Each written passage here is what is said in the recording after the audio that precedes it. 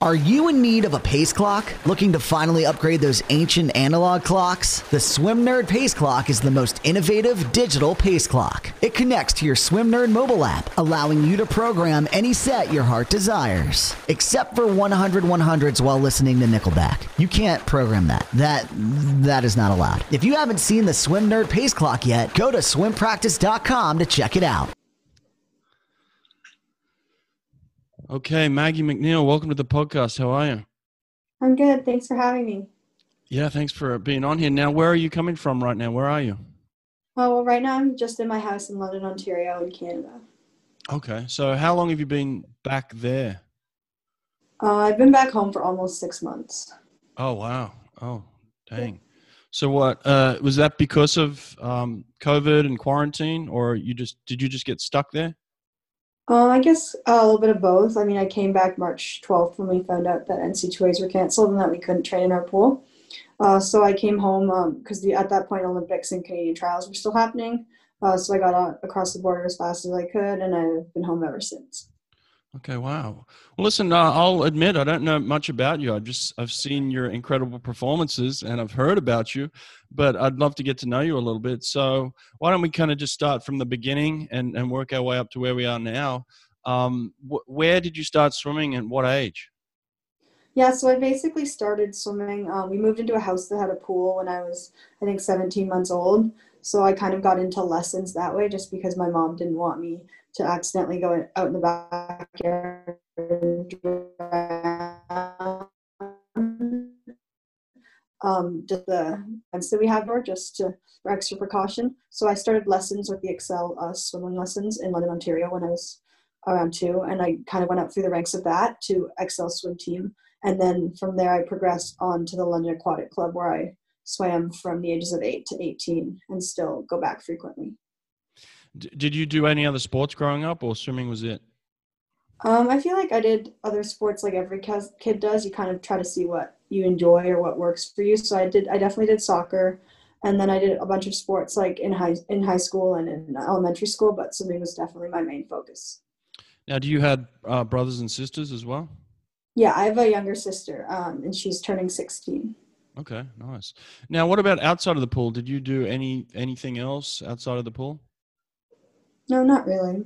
No, you didn't no music in your family or anything like that? Oh yeah, so I grew up in a really musical and athletic family. My dad's a drama teacher, so I've always grown up with both sides. Lots of people find that really interesting about me. So I played violin from ages 5 to 14, and then I played clarinet from grade 5 to 11. So that's been a big part of my life, and we always enjoy going to musicals and plays, and I've always had that aspect part of me. What about drama? Did your father teach you some skills in drama? I'm really not that into acting. I mean, I was definitely more into playing music, and I'm not very good at visual arts either. Okay, nice.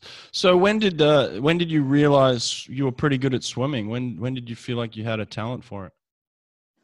I think I always just enjoyed going and meeting friends, and I made a great group of friends, but eventually I started to see some really good results, and I think when I did my first provincials here in London, when I was 9, I won my first provincial medal, and I think that's when I really knew I wanted to take it seriously. Was it always butterfly for you, or were you good at all the strokes? I think in my club philosophy, and I've always been brought up with the idea that when you're younger, you swim everything. And then later on, when you're late teens, you can start to specialize just so you can be more of a well-rounded athlete. So growing up, I definitely swam at every single event that you can, and then didn't really specify into butterfly until much later. Okay. Now, what about your coaching influences? Who were your coaches as you went through the ranks? Yeah, so starting with the London Aquatic Club, my first coach was Liz Moskal, and then I graduated up to Donna Moskal, and then Andrew Craven, who's currently the head of the London Aquatic Club. Oh, and how long have you been with Andrew for? Andrew first started coaching me when I was 12, and then until I was 18 and graduated and went off to university. But right now, especially during COVID, I come back frequently, like American Thanksgivings and Christmases. So he's always been really welcoming, and we've had a really great relationship.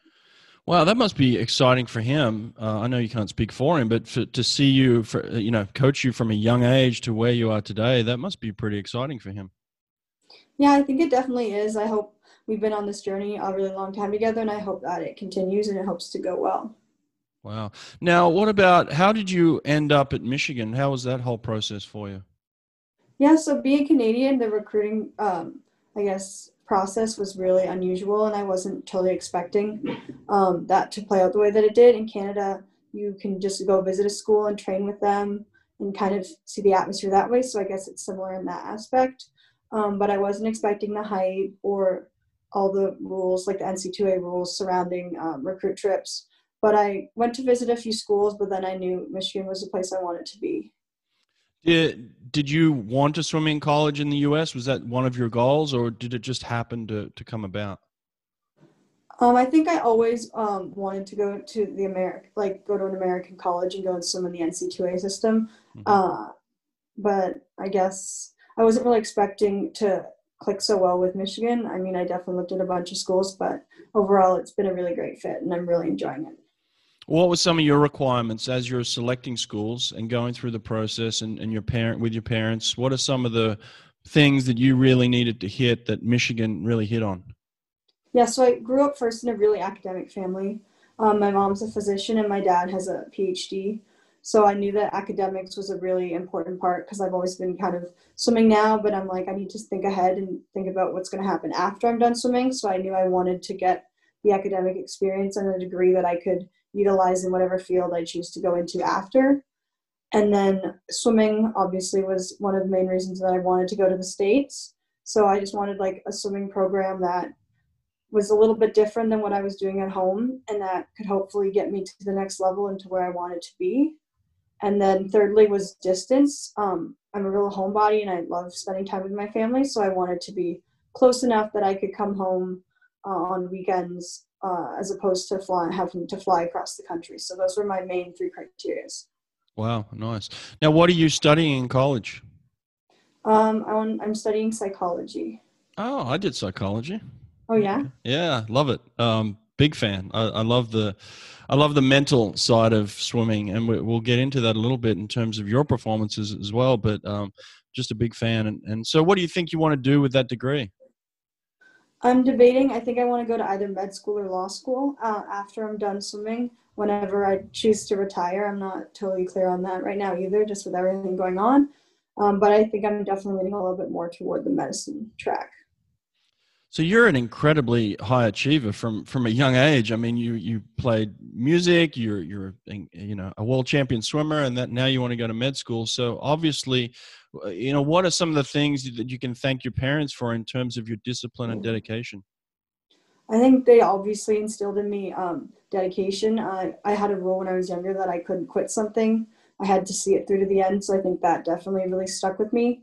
I mean, I eventually had to give up things just to focus on swimming, but I think that's definitely transferable, and all the life skills that I've learned, I've been able to apply in swimming and in life. Now you come from a family that's high achieving as well, and obviously works very hard. Who was the person that was taking you to practice daily and getting you out of bed and doing that with you?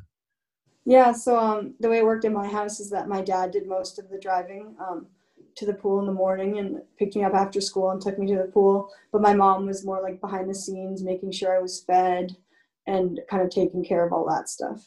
Oh, nice. Team effort then. Yeah, for sure. Awesome. That's awesome. When did you, how many practices a week were you doing before you got to college in the pool?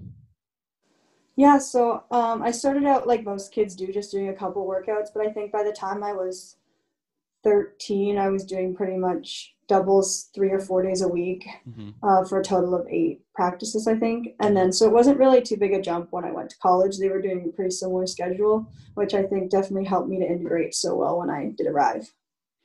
Now, were you one of the top recruits coming out? Were you somebody that was regarded as a top 20 recruit at the time? Well, being international, like as an international student, they really don't know how our yards times would compare to the Americans. So I guess they rank the international recruits separately. So I think I might have been high on that list, but I wasn't really included in the other one just because they'd never seen me so much recruit yards race before. What do you do well in your races? I mean, obviously to swim the times that you're swimming, you do a lot of things well. But what do you think you do really well? I mean, I think I've always had pretty good technique, which I think was hammered into me at a really young age, especially when I went to the Excel Swim School. That was pretty much one of the main focuses. But I think as I've gotten older, my underwaters have developed. And I mean, as an athlete, you always have things to work on. So I have a list of things that I hope to improve on as I go forward, but I'm pretty happy with where I am in my technique right now.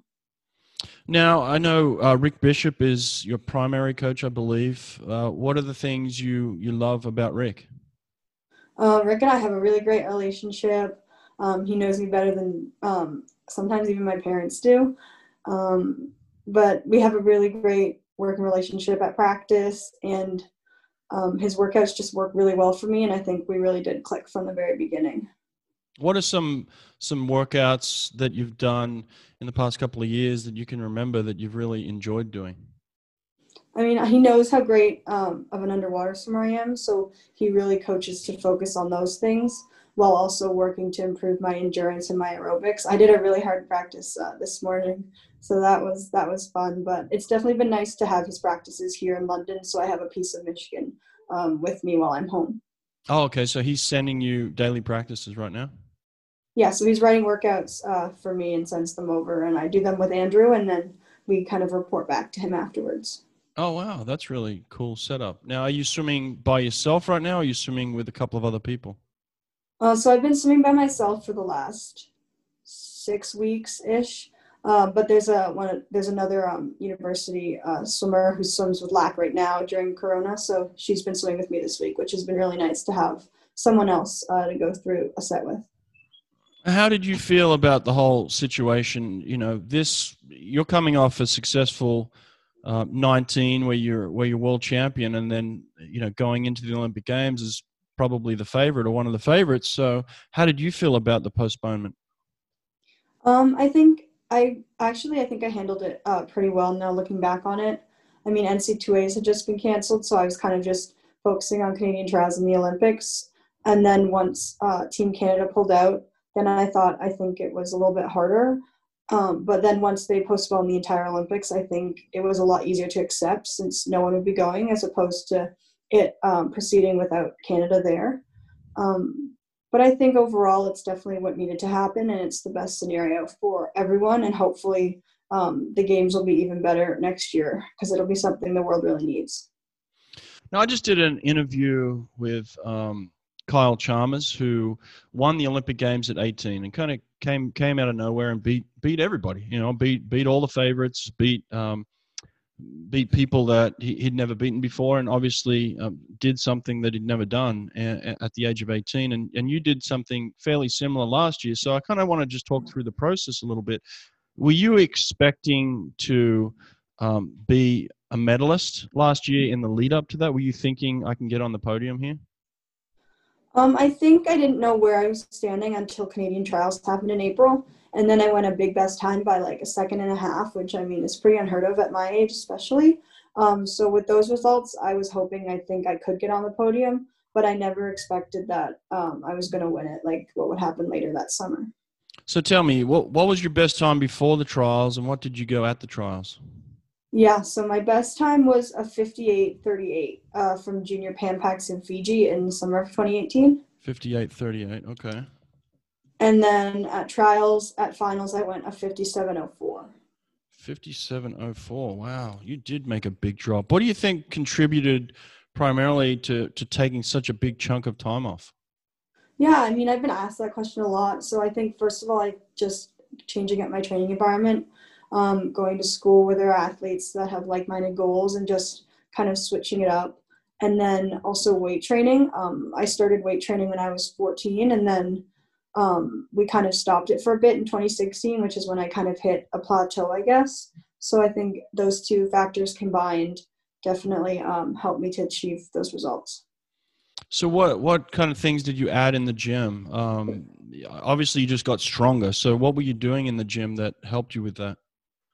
Yeah, so I don't know if it was really adding anything in the gym when I went to school. I think just because I went from weightlifting, Olympic lifts at like 14, 15 to doing, we pretty much kind of just did dryland exercises. It wasn't really any type of lifting program. So I think just getting back to that really helped. I wouldn't say I changed too much.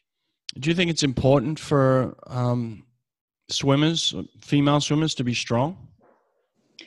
Yes and no. Like, I feel like you need to be strong to move through the water, but you also don't want to be too strong that you sink, because like muscle sinks when you're swimming as opposed to fat, which you float better. So how do you apply it? How do you work the balance then between being really strong and not too strong to sink in the water? I don't know if I've really mastered, I guess, the answer to that question yet. I mean, I did want to put on a couple more pounds of muscle at the end of last year, which I think might have contributed to my win at Worlds, but I was better conditioned. So I think also my fat went down. So I think that overall, those two factors combined helped me win at Worlds. Do you do other things like any type of flexibility work like yoga or Pilates or just stretching, or what do you do for your flexibility? Yeah, so like I'll stretch sometimes on my own, just because we don't really have time to fit it into our schedule at school. But I did a lot of like yoga at the London Aquatic Club growing up. Oh, really? Okay.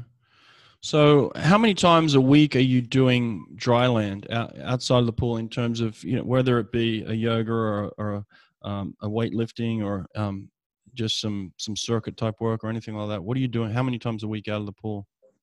Yeah, so like during a normal, like I guess school year, we lift 3 mornings a week after a power practice, and then 3 or 4 afternoons right before or after practice, depending on the day. We'll do like a spin and core or like a hit workout for Oh, like wow. 30 minutes. Oh, nice, nice. All right, so let's talk about Worlds a little bit. You go and what's it like when you first get to the meet? How are you feeling when you first arrive? What's going through your head at that point in time? Yeah, so that was my first big international meet. I guess I'd been to a World Cup or two of them in 2017, but I think like going to Worlds in the summer was completely different. It just had like a different feel to it. I mean, walking down the pool deck, I see Olympians that I've watched on TV since I was like 8. So I think it was a pretty surreal experience to know that I was still swimming there with them and that I earned my spot there. That's actually, you brought up a good point there in terms of seeing Olympians for the first time. You were born in 2000 when I was swimming at my first Olympics, so making me feel old right there. But what was your first memory of the Olympics? What's your first Olympic memory experience? I think I'm a little too young to remember '08 vividly. I started swimming with LAC the following, like that fall of '08. So I think there's definitely post-Olympic momentum that got me into swimming, but I vividly most remember 2012 in London. Okay, and what stands out there? What are some memories that you have of that games? Yeah, so at the time of swimming, I was at Age Group Nationals, so I wasn't really able to watch it on TV as it unfolded, but I just remember during the meet, they would announce results and whatever was happening at the Olympics. And then after the meet, it was in Alberta. So then my family and I took a vacation. So I just remember sitting in the hotel rooms watching gymnastics. Didn't even watch the swimming. Yeah, I couldn't. I was busy swimming myself. Now, obviously Sarah Sostrom was swimming at those Olympics, and she's a competitor of yours now. So, what's it like seeing her for the first time on the pool deck? What were you feeling? What were you thinking then? Yeah, so I think I'd seen her probably at the World Cup, but I think it was definitely surreal to see her up close. We never really interacted before, so I think I still idolized her at that point, and I mean, I still do, but it was just incredible, like swimming beside her for all 3 heats of the butterfly. Oh, you were in the prelims, semis, and finals next to her. Yeah. Oh, wow. So, well, that's probably a good thing, I guess, in the lead up to the final. Is like I did this yesterday, so I'm okay. Yeah, so I think that definitely really helped me because I could kind of figure out how she swam it and her strategy. But also, I guess, just gave me more confidence being beside her and being like, I'm here and I deserve to be here kind of thing. Yeah. So I think that definitely made my experience even more memorable. Now, how tall are you? I'm 5'6" and 3/4. Yeah, so you're not the tallest squirrel, but you swim really big. Do you feel taller than you are? Like, when you look at yourself, I'm like, oh, I'm 6 foot, like I'm really big, or are you proud of being a little shorter? Honestly, I think I'm proud representing the shorter half of the swimmers. That's for sure. I mean, Sarah's over 6 foot, so is Emma, and a lot of the Canadians are pretty tall too. But I feel like even though I'm short, I've gotten places that I never thought I would have. So it's nice to know that my hard work pays off and not just my size. So what's your strategy then in the 100 fly, in terms of what are your strengths, and where do you feel like you can be at your best in terms of the race? Yeah, so I mean, I used to swim 200 flies, so I think I pretty much have that fly endurance still in me a little bit. So I've never really been able to go out really fast. Like that's definitely something I'm continuing to work on. But actually at Worlds, that was my fastest first 50 split. So hopefully that'll keep working and progressing forward. But I usually just rely on my second 50 and my underwater off the turn to kind of bring me home. So I guess you kind of expected to be behind her. Is there any panic at all because she's in front of you, or are you just staying relaxed at that point, knowing that, hey, when I hit this turn, these underwaters, and come back, I'm going to start to pull her back? Yeah, I'm usually pretty relaxed on the first 50. I don't totally remember what I was thinking at Worlds because her and Emma were both ahead of me. But I think I just know I have to rely on my training and my strategy and not try to go out too fast because then my back half won't be as strong. So talk to me about your progression then. From your best time to trials was 58.3 to 57.0 going into Worlds. So then talk to me about prelims, semis, and finals. What were your times in those three occasions? Yeah, so that was my first meet actually where I swam semis. So I Hmm. was at Junior Worlds in 2015, but I didn't qualify for semis. So that was the first time I'd actually done all three. Mm. So at prelims, I went a 57.10. 57.10. Okay. And then at semis, I went a 56.52. 56.52. Okay, so you dropped 0.6 there. Yeah. Yeah. And then I went 55.83 at finals. Man, that's a dream. That's like the perfect progression for anybody that goes to a world championships, is to have that type of control and that type of progression. So you go from 57.1 to 55.8 in the space of 36 hours or something. How did you go all out in the morning? Were you giving it everything? I think I knew in the morning I didn't have to go full 100%. I think I probably was at like 95. But at semis, I definitely went for it. So I definitely didn't know that I had a 55 in the tank come finals. So, all right, let's talk about the prelims then. If you're holding back a little bit, 95%, where are you holding back? That's a really great question. I just feel like I'm trying to just make the whole race smoother and work on my technical skills as opposed to just trying to go out really hard and come back really hard. So I think that I was just kind of focused on my strategy, but also just being a little bit more relaxed and just enjoying the experience at that point. What's it like walking into the ready room and knowing that you're next to Sarah Sostrom at that early point of the meet? Are you nervous at that point? Yeah, I think it was my first race of World Championships, so I think I was definitely nervous. I mean, the ready rooms always make me a little bit more anxious, but I kind of just watch. I just sit back and like watch Sarah, or I watch whoever is in the ready room and kind of how they conduct themselves, just because it's one of my first experiences with an international ready room.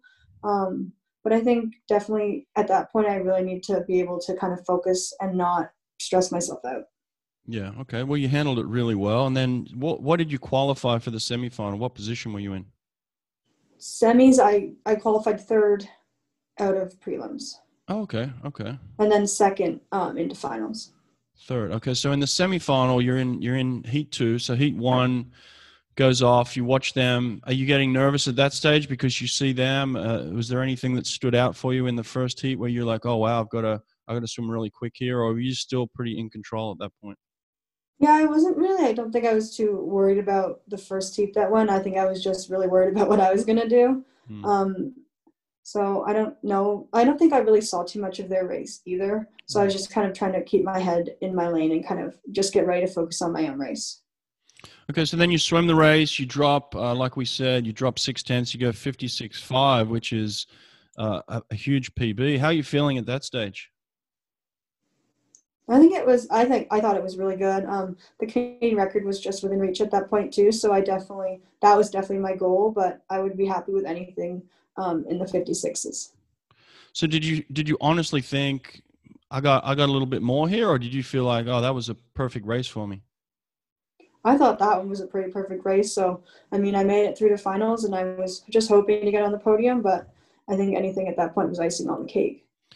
All right, so you got to let us in on the secret then. So you go 56.5, and then in the final you go 55.8, and you slay the whole world. You take everybody down. You take the favorite down. I think Sarah was defending her 100 flyer title for the fourth time, or she'd won four titles in a row at the World Championship. So I mean, this was a big deal. You took a huge chunk of time off, another 7/10. I mean, that's extraordinary. How did you pull that type of performance out of yourself?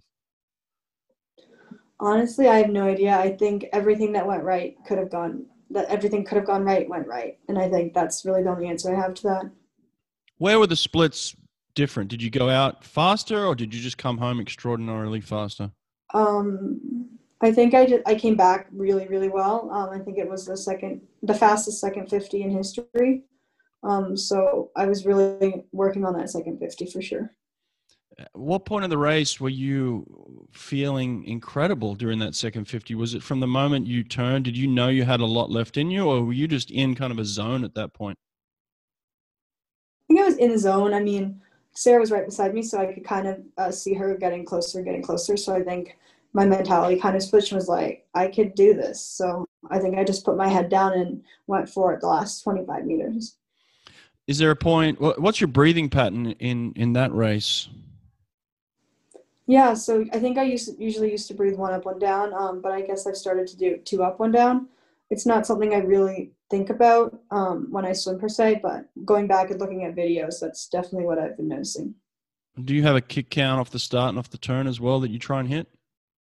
Yeah, so I think I usually do 9 off the start, just so I don't hit 15 meters, and then it's usually 10 off the turn. Okay, nice. So at the 75, I guess she's pulling right up on you.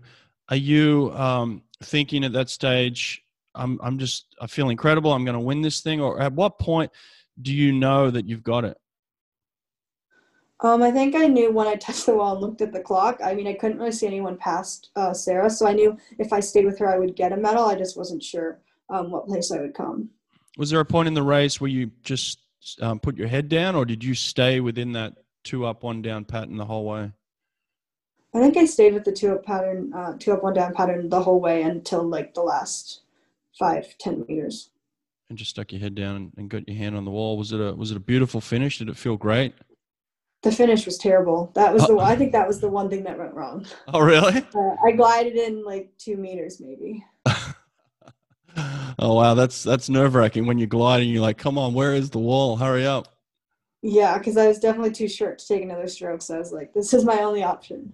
So what are you thinking then when you turn around and you see not only a 1 next to your name, but you see 55.8? Like, as swimmers, we're always, judging ourselves on time, and all of a sudden you see this incredible time. It must have felt surreal, right? Yeah, I think the funny story is that like I couldn't actually see my time. I don't wear prescription goggles when I swim, so I was kind of blind. I could see the 1 beside my name, but it wasn't until I went over to Emma's lane that Emma told me that I had gone 55. Oh, wow. Yeah. That's pretty shocking. Now, I remember at some point, I believe Sarah actually grabbed your hand and put it up as the winner. That must feel pretty good, right? Yeah, she was super nice and had great sportsmanship, and it made the moment even better knowing that she was as supportive as she was. Now, there's a couple of swimmers that are looked at in the world as almost unbeatable. Sarah's one of them, and Caleb Dressel's another one. As a competitor, as somebody that's beaten her, what do you think about that? I mean, they're the greatest of all time especially for Sarah in my event in history. She has the top 10 of the top 11 times in history. So I think that's crazy. I mean, I beat her once, but she's going to remain a great competitor, and I can't wait to race her again, hopefully next summer. And hopefully we can have another crack at it. What do you say to people who think that Sarah or Caleb or somebody else is unbeatable? What do you say to them?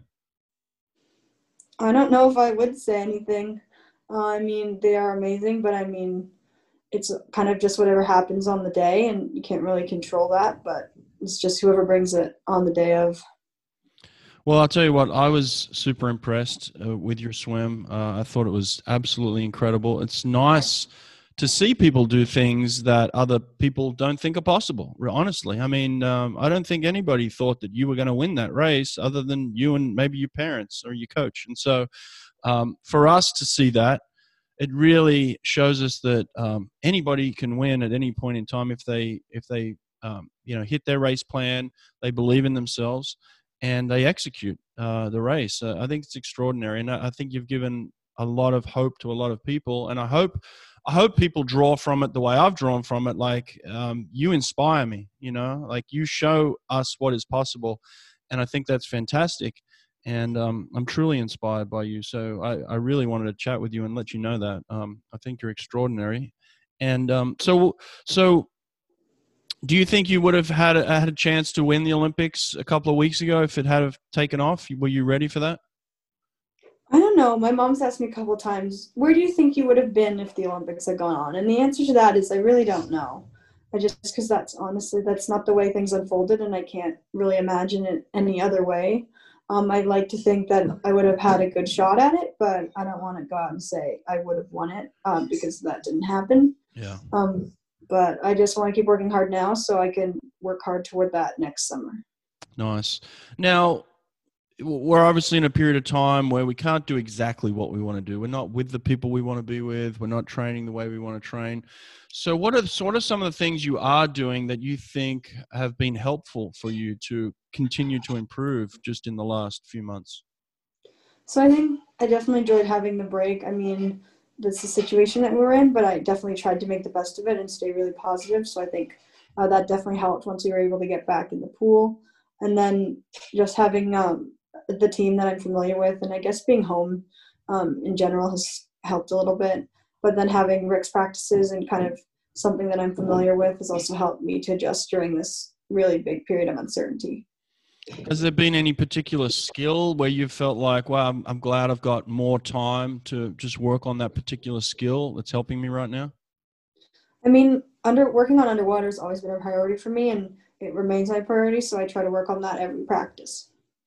Like what? Like what are some of the things you can do to improve your underwaters? Because this is a great question. A lot of kids are trying to figure out, how do I improve my underwaters? So what are some of the things you do to make your underwaters better? Well, first of all, practice. Growing up through London Aquatic Club, we always used to do underwater sets, and some kids would just complain or not enjoy it, and I'd always be like, hey, let's do some more. So I think I think it just also comes really naturally to me, but I think if you work hard enough and practice it and set a goal for yourself in practice, say, I'm going to do 6 kicks out every wall today, and stick to that, and then slowly, gradually improve that. I think that will make the biggest difference. Do you train up there? Do you train short course meters? Right now I'm doing a mix of both. So mostly long course and then a couple of short course meter practices. Oh, okay. Have you got a time that you could give us? What's your fastest underwater to 15 meters? I'm not sure about 15 meters, but I can do 25 underwater in 11.6 seconds. Short course meters? Short course meters, yeah. Short course meters 11.6. Okay, that's a good. There you go, everybody. Get out there and start practicing. Now, do you do resistance underwater kick as well, or are you just training your underwaters as you would swim them? Well, lately I have a power tower here in London that I've been using for my power days, which is similar to school. But sometimes on that I've been doing underwater with weight, so it's not completely resisted, but I have a little bit more weight, which makes it a little bit more challenging. Okay. Do you do parachutes as well? Not really, no. Okay. What about fins? Do you like wearing fins for underwater kicks? It depends. I like fins if you're going a long distance, but if you're going fast, I prefer not to wear them. Okay, nice. Now, what are some of the things you think of when you are doing your underwaters? How are you most efficient? What are you thinking?